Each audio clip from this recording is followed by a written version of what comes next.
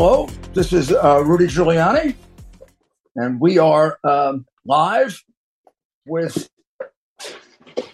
a special, and the special is going to be on the election of 2024, which is fast upon us, meaning coming up very, very soon, within 2 weeks. And I know that all of you, I am sure all of you, are quite anxious about it, and particularly people who listen to shows like this, you probably don't do that unless you have a great interest in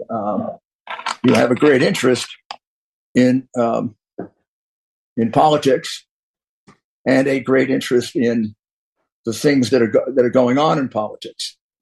So I am going to make one more connection when Ted gets back, so that we're connecting with all the people that we're going to be discussing things with. But I thought I would start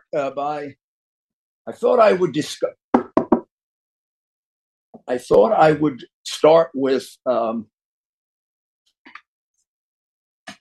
the 2022 election. So I've got to make sure that our lights are on, and I have the right connection to the right from there, so that everybody can hear. We want to make sure that everybody gets to hear this, don't we? I think we do. We want to make sure that everybody gets to hear this that's listening in, because we're trying to provoke you to get involved in this discussion, because that's how we learn things. So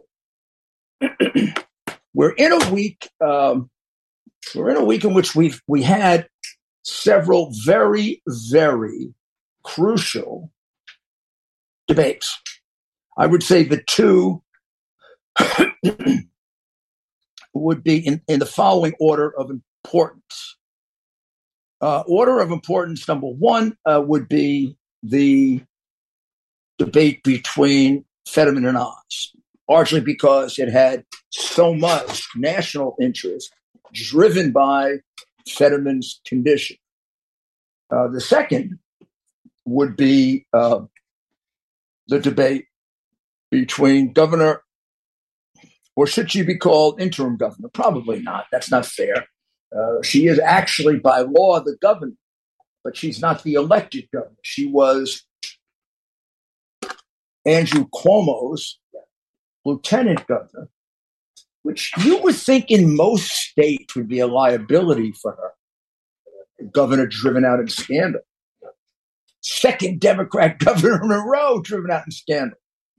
20 years of Democratic governors. And I could go through the record for you. Highest tax state in the country. The state with the largest number of people leaving. One of the states that people least want to live in because of the cost of living. A state with an epidemic of crime. At one time, when there was crime, it was pretty much confined to New York City. But now the city with the most crime is way, way up in the north of the state, which is the city of Rochester.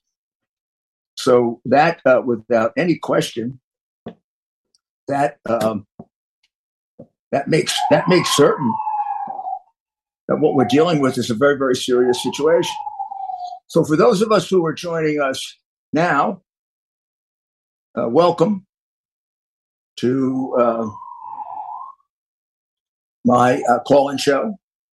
And you will be able to call in as soon as you want. But I am going to begin a discussion of crime. And first, let's set the groundwork.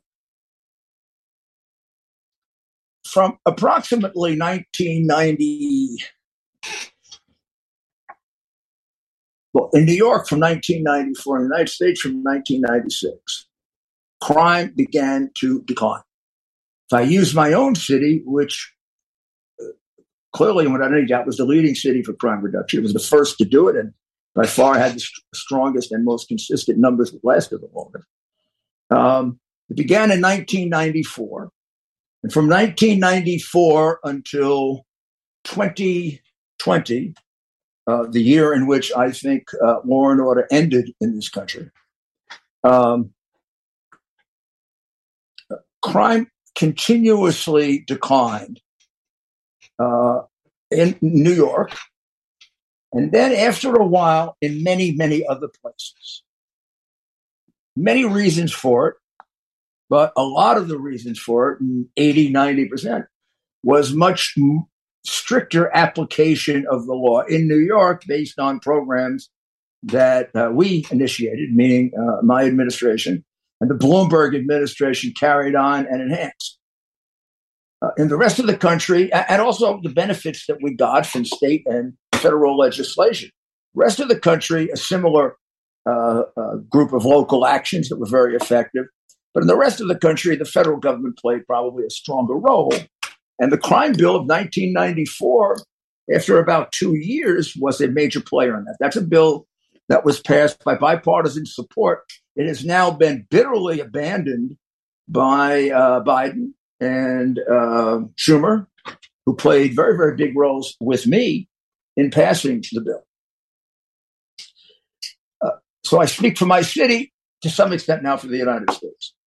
Having once been a city of very high crime and a city that was considered the crime capital, a city people wouldn't come to because there was too much crime. It was a losing population. We went below 8 million for the first time in a very, very long time. Our Broadway attendance went down by 40, 50, 60%. People were giving people who wanted to come to New York instructions on how not to be the victim of a crime. And what happened, very simply, is we came in with a massive crime program that included things that now are familiar to you but weren't then. The broken windows theory, a theory of Dr. James Q. Wilson from Harvard. The CompStat program, which was statistical, very, very intense statistical analysis of crime as the basis for making strategic decisions about crime. The application of specific programs for specific kinds of crimes over the course of 8 years, I'd say 12 different strategies. Specific strategy for domestic violence, which is very, very different than auto theft, which had a specific strategy. A specific strategy for the muggings that took place on Times Square, which were different than muggings that took place elsewhere, given the way in which they were performed. The overall problem of drugs, which permeated the city and contributed to probably 30% or more of 70% or more of the crime problem. So those started in 94. Even by late 94 and early 95, they began to show its effect. There was a massive reduction in the number of people that we called squeegee operators. Squeegee operators were people who walked into traffic and offered at first to do your windows and then extorted you to do the windows and maybe would break them or slash the tires. Or had become over a period of about 15 or 20 years of tolerance, which is a perfect application of the broken windows theory. It had gone from just an annoying, maybe even charming in some ways because young children would do it, activity to an activity taken over by mainly career criminals who, when they didn't get what they wanted, did damage to you. So that was our first mission, to get rid of them, just really, really for symbolic purposes, and also to put the broken windows theory to the test. And which is that you got to pay attention to small things, not just big things, and the small things will have an impact on the bigger things. So we did that, and crime went down. Crime went down dramatically. I could go into much more detail about that. And then we come to 2020. Now, how does that change things nationwide? 2020 was was an instruction, an encouragement, an enablement, a direction, an example that was widely circulated. If it were a movie, it would have been maybe one of the biggest movies, if not the biggest of all time. It played itself out on national television at a time when people didn't have much to do, and watching of television was one of the few things they could do when they were locked in their homes, rightly or wrongly. And what they observed from the time of the George Floyd murder through 2020 into 2021, particularly in 2020, was hundreds of violent protests, disguised as, not really violent, brought about by two anarchist groups, one a communist group, probably the other also, but one acknowledges a communist group, Black Lives Matter, and a group dedicated to the killing of police officers, hence the invocation at every one of their protests. And they claim they have peaceful protests. I've yet to see one. But even if they do have peaceful protests, every protest they're at, they will say, pigs in a blanket, fry them like bacon, and then more direct things. But that's an invocation to killing police officers. There must have been 400, 500, 600 of these riots, some of them really major. They count 26 people dead just as a result of the riots. Thousands and thousands and thousands of people in the hospital, tens of thousands of people in the hospital. More than that, police officers dead, damage in the billions of dollars, much of it to small business, much of it to minority business. All of that's terrible. All of that we've witnessed before. But here's what we witnessed in 2020 that changed the psyche of the American criminal. We witnessed large-scale invasions of stores, big and small. We watched lawless criminals take out the items in those stores in a violent way. And instead of watching what we normally would expect, the interruption of that, or not, if not all of it, some of it by the police, what we witnessed instead was the police observing it. Back usually across the street, not getting involved and letting them take everything out of Macy's they wanted to take, or everything out of the shoe store they wanted to take, or everything they wanted to take. So that becomes those are basically happening, a lot of them during the hours of the prime time soap operas and the dramas on television at night. It became routine. To the average honest American, it was just plain shocking. But to those inclined toward crime, it was a great lesson. It was an invitation to go do the same thing. Now, if you watch the retail invasions that go on, small or large, in Los Angeles has had probably the most, but we've had some in New York.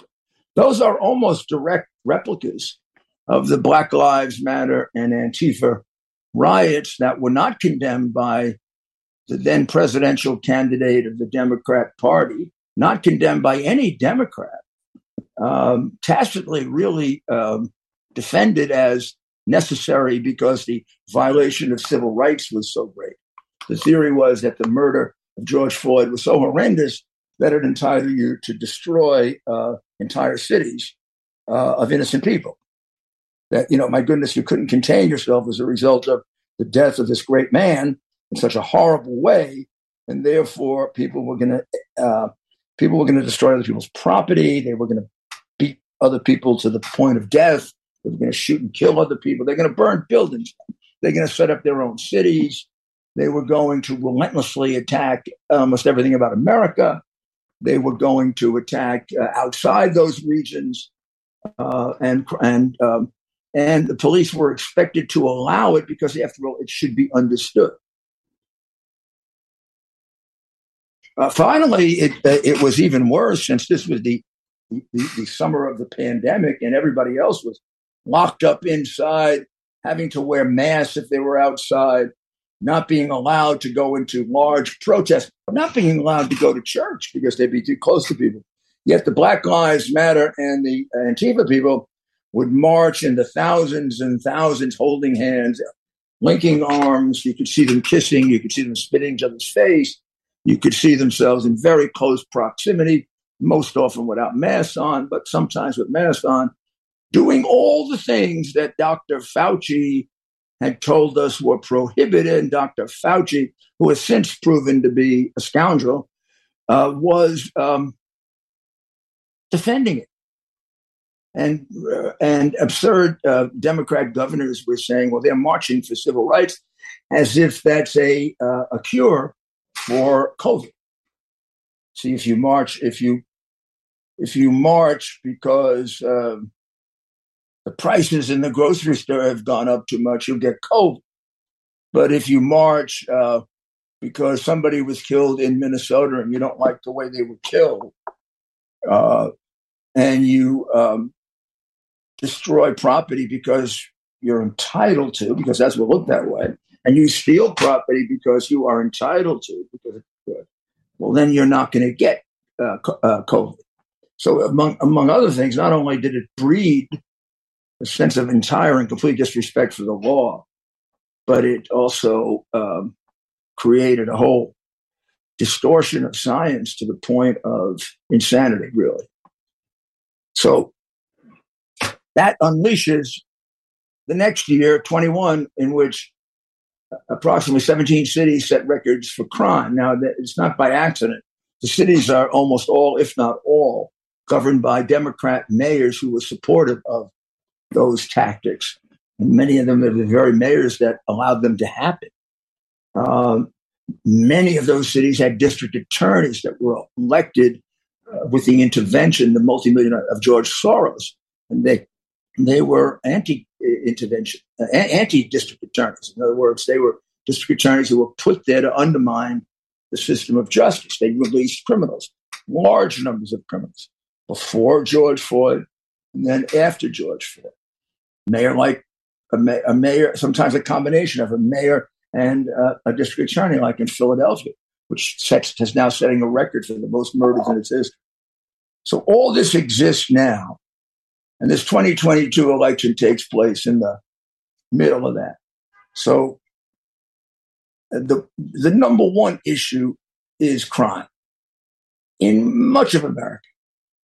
Now we take another step. What's the other issue? The other issue is the economy and the fact that every day that someone buys something, they're paying more for it. Doesn't matter if they're buying a few little things or a lot of things, they're paying more for it. If they are head of the household and do the shopping for the food, they're paying bills that are considerably, higher than they have been over the past. Oh my goodness! To see something like this, you got to go back 40 years. They would have no recollection of the time where there was inflation of 8, 9, 10, 12%. I would, because I'm a lot older. Goes back to Jimmy Carter, actually, and solved by Ronald Reagan. This one will have to be solved by a Republican president, because all that Joe Biden's going to do about it is add to the spending. And when asked what to do about it, Mr. Fetterman, who wants to be the senator from Pennsylvania but doesn't seem to be able to speak, said, "What are you going?" He was asked directly, "What are you going to do about inflation?" And what he said was more. He didn't say any specific, like more of what? More release of more release of the strategic reserve, so we have none in case there's an attack or an emergency. That's pretty irresponsible to do, but he's done that. So he gave no strategy. Fetterman gave no strategy. He just said more. So until a few weeks ago, because of the intervention of the issue of abortion with the overturning of the Roe against Wade decision, in which let's be specific here, so we describe the opinion accurately and not feed into hysteria. The decision did not ban Roe against Wade. The decision left the ultimate architects of what should be done about abortion to the state legislatures, because it was considered that this was traditionally within our separation of powers, which includes the separation of powers between the federal government and the state. This was a matter for local determination. When that happened, the Democrats put a little spin on it they're outlawing abortion. Well, there's nothing in that decision that outlaws abortion. So they struck a middle ground. They didn't outlaw it. They didn't mandate it. They left it up to the brilliant democracy of this country to determine in different places will there be different ways of approaching this. For quite some time, however, that was drowned out. And the Democrat version, spin, if you will, on it prevailed, which is those terrible Democrats have taken a right away from women.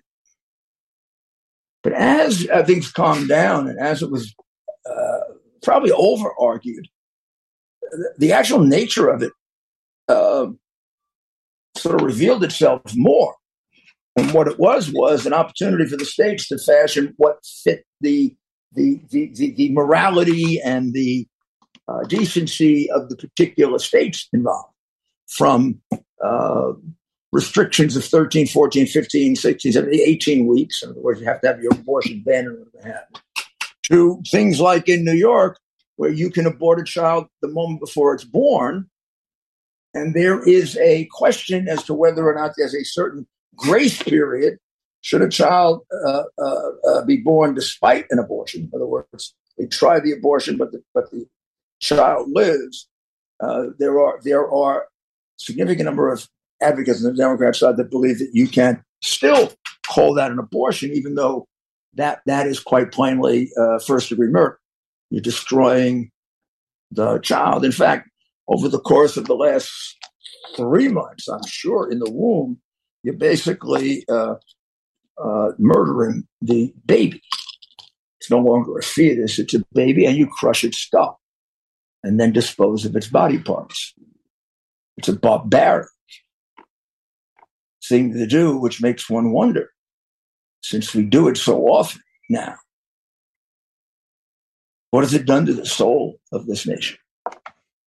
Is it one of the reasons why this nation seems to have trouble adhering to a set of values and to a common understanding of morality on the most basic things of all, life and death and the responsibility of children? So that issue is not one that's going to get decided in this election. It's going to get played out in the state legislatures that exist. And it's probably going to get played out over the next 2 or 3 elections. But two things are paramount, forced on us in this election. You can think about abortion only.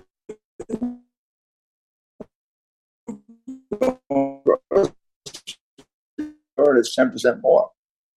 You can think about abortion all you want, and what you're hearing about is your children being unsafe going to school, or another issue that's emerged quite dramatically with big division between the two political parties and almost everyone running on either side. Who really gets to decide how the child is educated, the parent or the government bureaucrat?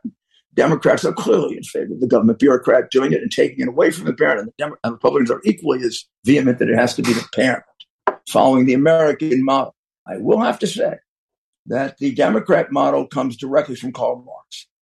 That's precisely how he wanted a child educated, by the state. And he's come pretty close now to achieving that, where the child mandatorily is educated by the state. And that has gone as far as allowing teachers and administrators and health personnel in the schools to advise a child that although they're dressed as and think they're a boy, they might very well be a girl. And if the child gets enough into that, the child can make the unreviewable decision by the parent, unknown to the parent, the decision to mutilate themselves. I do not have a better way to describe it than that. I know there will be people that say that it's unfair, that it isn't mutilation, but to chop off one of your private parts is mutilation. It may be for the purpose of turning yourself into a gender, but it's mutilation. Removal of a body part is mutilation. The tragedy of this is removed from an impressionable. Many of them have had terrible consequences as a result of this, having done irreparable things like that, only to find themselves wanting to be members of the sex they started. And this is a battle in this election. Make no mistake about it. Democrats are very, very, very, very driven to the government decides approach. And Republicans are very, very, very, very driven to the parents decide approach. And that's a decision you're going to get to make probably in every one of these elections. Because even if your Democrat, your local Democrat, should agree with more of a you get to decide viewpoint, the majority of the party has already said that is not their position. And your wonderful representative is not going to be able to vote his will, and you're going to end up supporting a vote like that, whether you like it or not, if you vote for a Republican. So this is something that has to be considered very, very carefully. So I think we will at this point take a short break, and we'll be back in 2 minutes. And we hope to hear from you. Thank you.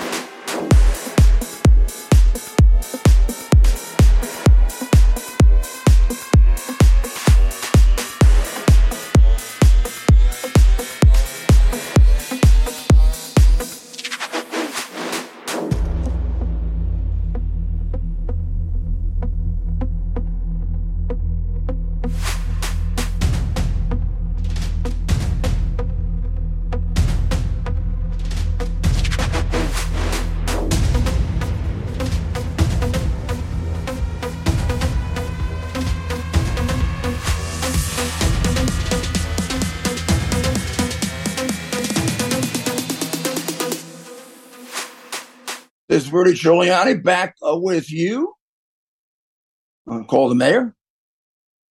And I urge you to call us and ask us about these elections. We're going to go through 3 of them, but you may want us to go through another one. I'm going to go through the 3 that resulted in the debates this week, or the most prominent debates. The call number is 888-627-6008. That's 888-627-0008. And it's also 324-724-4851. 888-627-6008. That is the call-in number. So now that we've sort of outlined the sort of lay of the land in this election, and the major issues being crime, the economy, and abortion, could also say open border and drugs, but I think we've outlined the main ones. So now let's look at individual races. The overall generic ballot, when you ask, are you going to vote for a Republican or Democrat? And this usually relates to the Congress, not necessarily the gubernatorial races, but they may. And there are significant gubernatorial races going on, like the one in New York, like the one in Florida. Now it's a 49-44 split in favor of Republicans. That is very, very rare. Republicans usually do not do well in these matchups. Even when they win rather large victories in the House and Senate, as they did in 2010, for example, they were either even or behind in the generic ballot. And the same was true when the Newt Gingrich revolution took place. So I don't know what to make.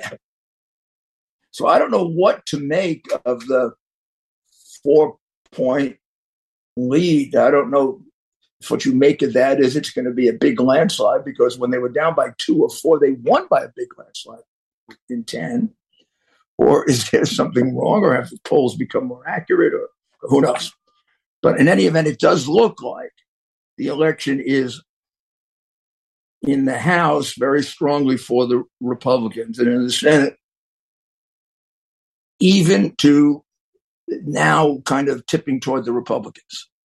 Critical because either the policies and programs of the Biden administration are going to continue unabated, or they're going to be interrupted by the check and balance of a Republican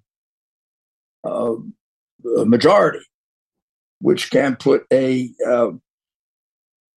which can bring to an end, a lot of what is going on, particularly with the economy. All the bills that have driven us into inflation were passed by, basically one vote, in most cases, Harris's vote. So we have Rob with us again. Rob, are you with us? Yes. You were. Yes, I am, Rudy. I'm here. Can you hear me okay? I can hear you okay. So what's going on? Excellent. Well, I've even made notes today. Last time when we were on, I know you had asked me you had said tell you a little bit about me, and then I didn't really do that very proficiently, according to my cousin Vinny, he said you didn't even tell him anything. So I'll go through quick.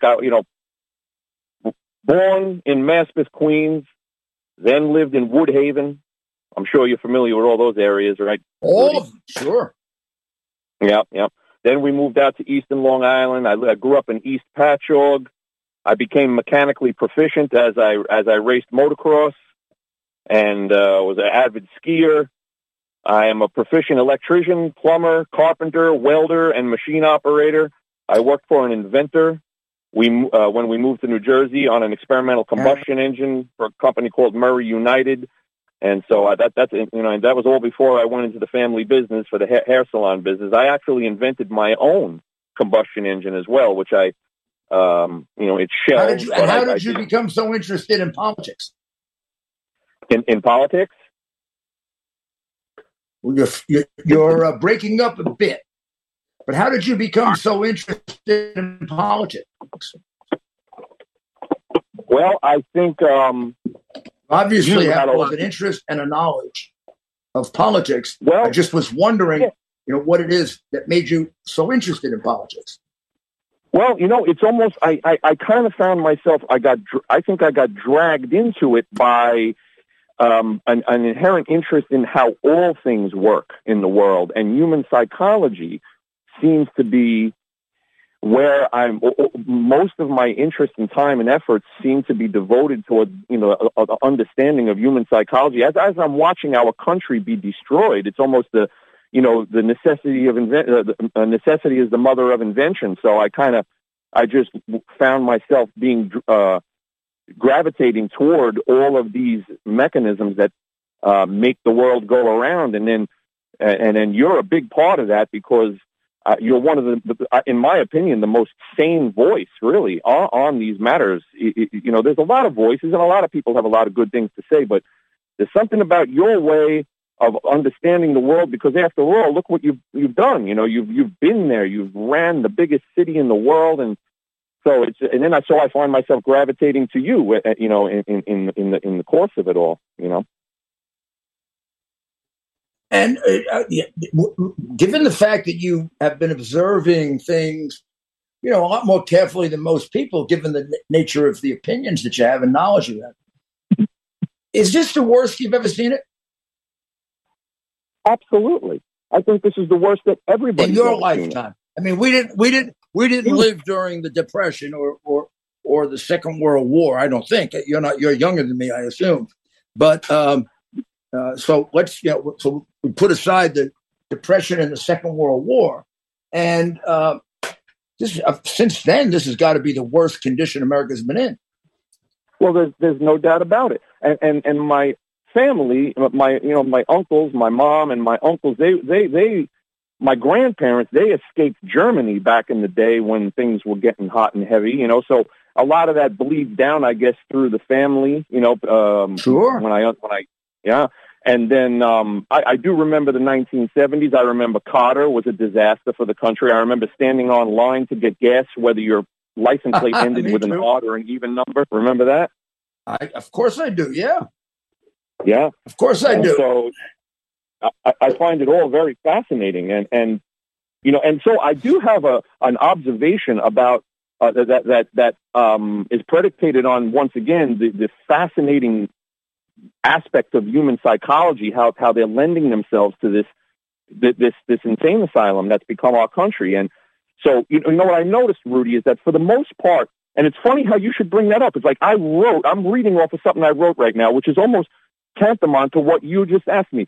And I'm about to say, for most of our lives, meaning you and me, right? Yeah. Our lives, political candidates running for higher office, mayors of large cities, state governors, and of course, presidential candidates, they were merit-based professionals for the most part, and in many cases, they go on to be presidential. And that's what we kind of come to understand was our political system. For the better or worse, it usually was a good framing of what you would expect. Then we come to the era of feckless, and then you have the nutcases like Pelosi, Liz Cheney, AOC, Adam Schiff, Hillary Clinton, Jerry Nadler, de Blasio, now Adams, and there's still a scintilla of professionalism in those people, even though they're reprobates, to be sure. Then you graduate to the days where now you have Hocus Pocus Hochul, Carmel Pudding for Brains Harris, Lori Beetlejuice Lightfoot, Fetterman, who looks straight, Fetterman, who looks straight out of the funny, but it is funny. I know what you mean. And then you got Fetterman, right, who looks straight out of the cast and characters of Young Frankenstein, not to be outdone by the big man himself, as Tony Bobolinsky puts it, a.k.a. Joe Biden, all of which appear to be on some kind of psychological spectrum. These people are not normal human beings. There's something actually cockeyed about their existence, And then, what are we going to get by the 1930s? The Dems are going to come out and place a petri dish on the podium, and the candidates would be amoeba and paramecium. And then after the debate, the totalitarian media pundits will explain that you have to understand that amoebas and paramecium communicate through vibration and frequencies, and they're actually very intelligent. Where do we go? How much? I don't exactly know how it has happened to us that we are now with the candidates of the absurd. I mean, some of the candidates are beyond. I mean, a number of people, meaning 7 or 8 people, have said to me that they have never not only seen a worse debate than Fetterman's, they've never even contemplated that there could be one that was that bad. They've seen people that get nervous. They've seen people that make mistakes. They've seen people that kind of self-destruct to some extent by saying stupid things. But they've never seen anyone that honestly looked like they were on some other planet. It looked like he was. I mean, when you watched it, half of it looked like a Halloween show. Yeah, I can't. And he begins the show. I don't know how Lee didn't laugh. Maybe he didn't pick it up. Saying good night. Say good night. Yeah. Hi, everyone. Good night. You said, okay, go back to the nut house. I mean, I don't know if he has brain damage from a stroke. Now, I have had a number of friends who have had that, And I just had myself stents put in for a different reason. But the last thing in the world you want him to do with a stroke is in the year or 2 years recovering from that stroke to be in a stressful job. Yeah, now here he is. Like, I mean, it's almost like you want to kill him. It's like, let's put him, let's put him in the most stressful job possible, the United States Senate, at a time in which our country's in crisis. When the Senate is about as stressful as it ever has been in its history, about as nasty as it's ever been in the history. The collegiality doesn't even collegiality doesn't even exist anymore. I mean, there was a time when it might have even been pleasant to be in the Senate. I don't know if the House was ever pleasant, but I think there have been eras in which the Democrats and there was even a complaint sometimes they got along too well. Now I think they look at each other and say that the rhetoric of the other side might cause their assassination. Right? Yeah, I mean, and you take a guy who's got a stroke and you put him in there. Wow. Well, I got another call. It's unbelievable. Okay, I just wanted to tell you, it's unbelievable how much you think, how much we think alike, because I've literally said to people with Reese today that do they understand that they are witnessing a revolutionary, a historical moment? Never has there been a person that stupid in a debate. I mean, it literally is almost, it's unbelievable that they would even put this guy out there. I would say even in his current condition, because Biden is far worse than he was when he debated Trump. I wonder how he would debate now. But I think Biden is a little better. But I mean, look at Biden the other day, thinking that Congresswoman was alive, or walking in the wrong direction, or thinking that Kamala Harris is calling Kamala Harris the president after all this time. Well, it depends on what kind of drugs they have him on. If they're catching him on I think that's correct. I think that's correct, my friend. I do. Well, we'll talk very soon. Okay. Yes, sir. You be well. You be well. I love you, Julie. I love you, Rudy. I'll talk to you soon. Thank you so much. Thank you. All righty. Bye now. Bye-bye. Now we have another caller. Hello? Mayor, thanks for having me on long. Can you hear me, Mayor? I can. I can hear you nice and clear, Jimmy. Thank you, Mayor. I want to talk about the issue of crime. Of course, you did such a fantastic job in the city of New York, whether it was cleaning up the streets, fixing corrupt city government, locking up the mob. In your opinion, why have Democrats gone so anti-police, and why have they been defending stone-cold criminals, allowing them out of jail? In your mind, is this a mistake on their part? Do they see something I don't see? How are they able to embrace this sort of policy and expect to win any elections? It's a fabulous question, really, and critical to the crime problem that we have, because unlike the other crime problems of the past, and this is one that's absolutely caused by their programs and their policies and their choices. In other words, sometimes when you have a crime epidemic, the big and important thing to figure out is what's causing it, because if you don't figure out what's causing it, you can't solve it, right? Just like a disease. You can't solve a disease until you figure out what's causing it.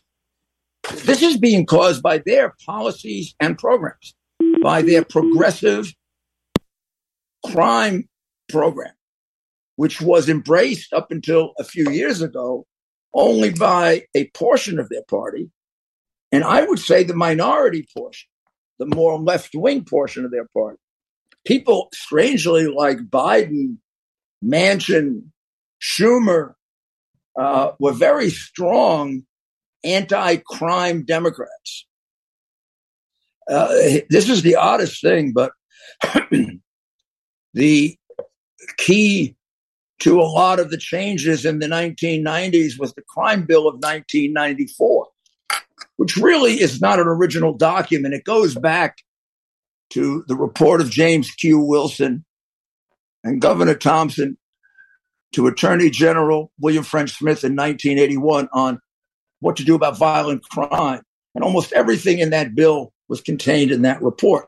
Things that you hear about, like the broken windows theory, they all come out of that report. So there was a very strong portion of the Democrat Party that was willing to be tough on crime. And think about it. A lot of the Democratic constituents are the victims of crime. In fact, when you consider that, like in the cities where these murders take place, which have fairly large black populations, it runs from 70 to 80% black victimization. So when I tell you that 10 people were killed or shot, and 10 people were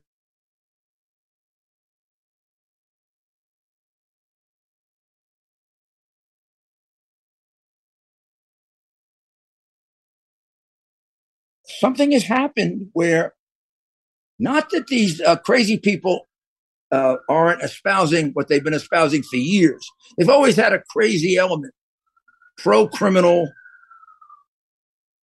deal with crime by just letting criminals out of jail. But there was a fight about it in the Democrat Party. My predecessor, Ed Koch, would constantly be criticizing liberal Democrat judges for releasing criminals when they did have the power to hold them on bail and didn't. Remember, there was a judge in New York called Cut 'em Loose Bruce. And every time he would cut somebody loose, the mayor would have a press conference. Or then when he would focus on others, he'd have a press conference. And they would criticize him for interfering with the judiciary. And he would say, as far as I remember, this country has a First Amendment right. It's my job to protect the public. In good conscience, I think these people are getting people murdered with their irresponsible liberalism. So the liberal philosophy, left-wing philosophy, has always been too tolerant of crime. And starting with the Warren Court, built up enormous guarantees for criminals to a large extent by distorting our Constitution. So that by the time you get to the big crime era of the 70s, 80s, and 90s, criminals were like, criminals had so many rights that a criminal trial was like a maze. You could so easily screw up and the criminal would be back out on the street. Victims weren't considered at all. Nobody wanted to hear from the victim. So when a person had to be defended, a sentence, the only one that would stand up would be the prosecutor, and then the lawyer for the defendant, and say all the terrible things that happened to this poor person, and they didn't have a father, and they were very poor, and that's why they killed 5 people. None of the 5 people's family were allowed to stand up. Might get the judge too angry. But what I'm trying to say to you is all the basis was on, let's be fair to the criminal, let's be fair. Now, that came out of the Democrat Party. That's one of the main reasons I left the Democratic Party way back in the 70s. It's always been the more criminal party. It's always wanted criminals to vote. And I'm sure if you looked, criminals vote for them 70 or 80%. But now it's become entirely that way. Nobody will stand up to the wackos like Fetterman, who wanted to release 1/3 of the prisoners, just like any third. He wanted to release people for second-degree murder because he didn't think it was as serious as first-degree murder. Did you ever contemplate that maybe there was something wrong with Fetterman even before? And he took some pretty wacky positions. Someone described him as like infantile positions to impress people. Guy's got a strange background, right? He's never worked a day in his life. He's had 2 government jobs where he doesn't show up very much. He has lived with his parents until he was 50. And they support him because they're very wealthy. And then he got married, and I'm not going to say anything about his wife, but you go read about it. And I think he may still live with his parents, and they still support him. So this is not like the kind of guy this is like a self-made man. This is like someone discovered as a man-child. And then, of course, he rides around and dresses like, I don't know, he's some kind of a freaky wrestler or character in a horror movie, or certainly doesn't walk around dressed like a responsible adult. Now, you can dress any way you want, but I also have the right to make conclusions about your level of maturity when you take the positions that you take and say that, second-degree murderers should be released and that you should defund the police. That's either a deliberately anarchistic position to support the movement of this country to a one-world dominance or communist dominance, or you're a criminal yourself, or you're stupid. And then when you look at the glaring inconsistencies that he couldn't address, I mean, until he's able to address them, nobody should be. If he can't explain how 2 years ago he was vehemently anti-fracking, now he's dramatically pro-fracking, and I don't know if he was able to answer that question. He just kept repeating the same thing. The woman twice showed him his prior quote, and the second time she said, "I'd like you to square this," and he just repeated. The second time it sounded like a child who was taught for kindergarten to recite, but he took about, it seemed like an hour to remember it. Big long pause, and then he says, I'm for fracking, I'm for fracking, I'm for fracking, I'm for fracking. But of course, 2 years before, he said that fracking was the worst thing in the world. Same thing with socialized medicine. 3 years ago, he said that Bernie Sanders' approach to single payer, which is the best kind of socialized medicine, is the best thing for America. Now he tells us he's against socialized medicine, but he goes beyond that. He says, I've always been against it. He hasn't always been against it. So what are those two things? Is he a liar? I mean, he was before. He got caught in lies before he had the stroke. So maybe there are other problems here. And given some of his behavior, like taking the gun out and threatening the black man, obviously a totally innocent man. Imagine if he was a Republican that did that. Wow. Takes a gun and puts it in the guy's belly with those crazy looking eyes. I mean, I don't know. It would be unbelievably discouraging if they were able to sell this to the people of Pennsylvania the way they sold Biden to America. I mean, we now have a president that's a complete broken down old fool who's lost the lives of Americans because of his irresponsible decision making.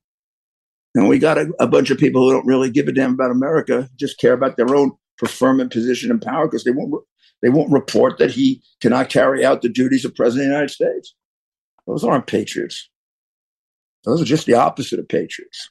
Well, I think we've run out of time for this show. We're going to be on, just in about 2 minutes, which we're going to devote it to doing the best we can to get you to call us. If you don't call us, I'm going to ask myself questions. Okay? All right. So we'll be back. We'll be back with our call-in show. It'll continue on the theme of the election, but feel free, even with the prior show, feel free to call in on any of the subjects where you want information or you have observations.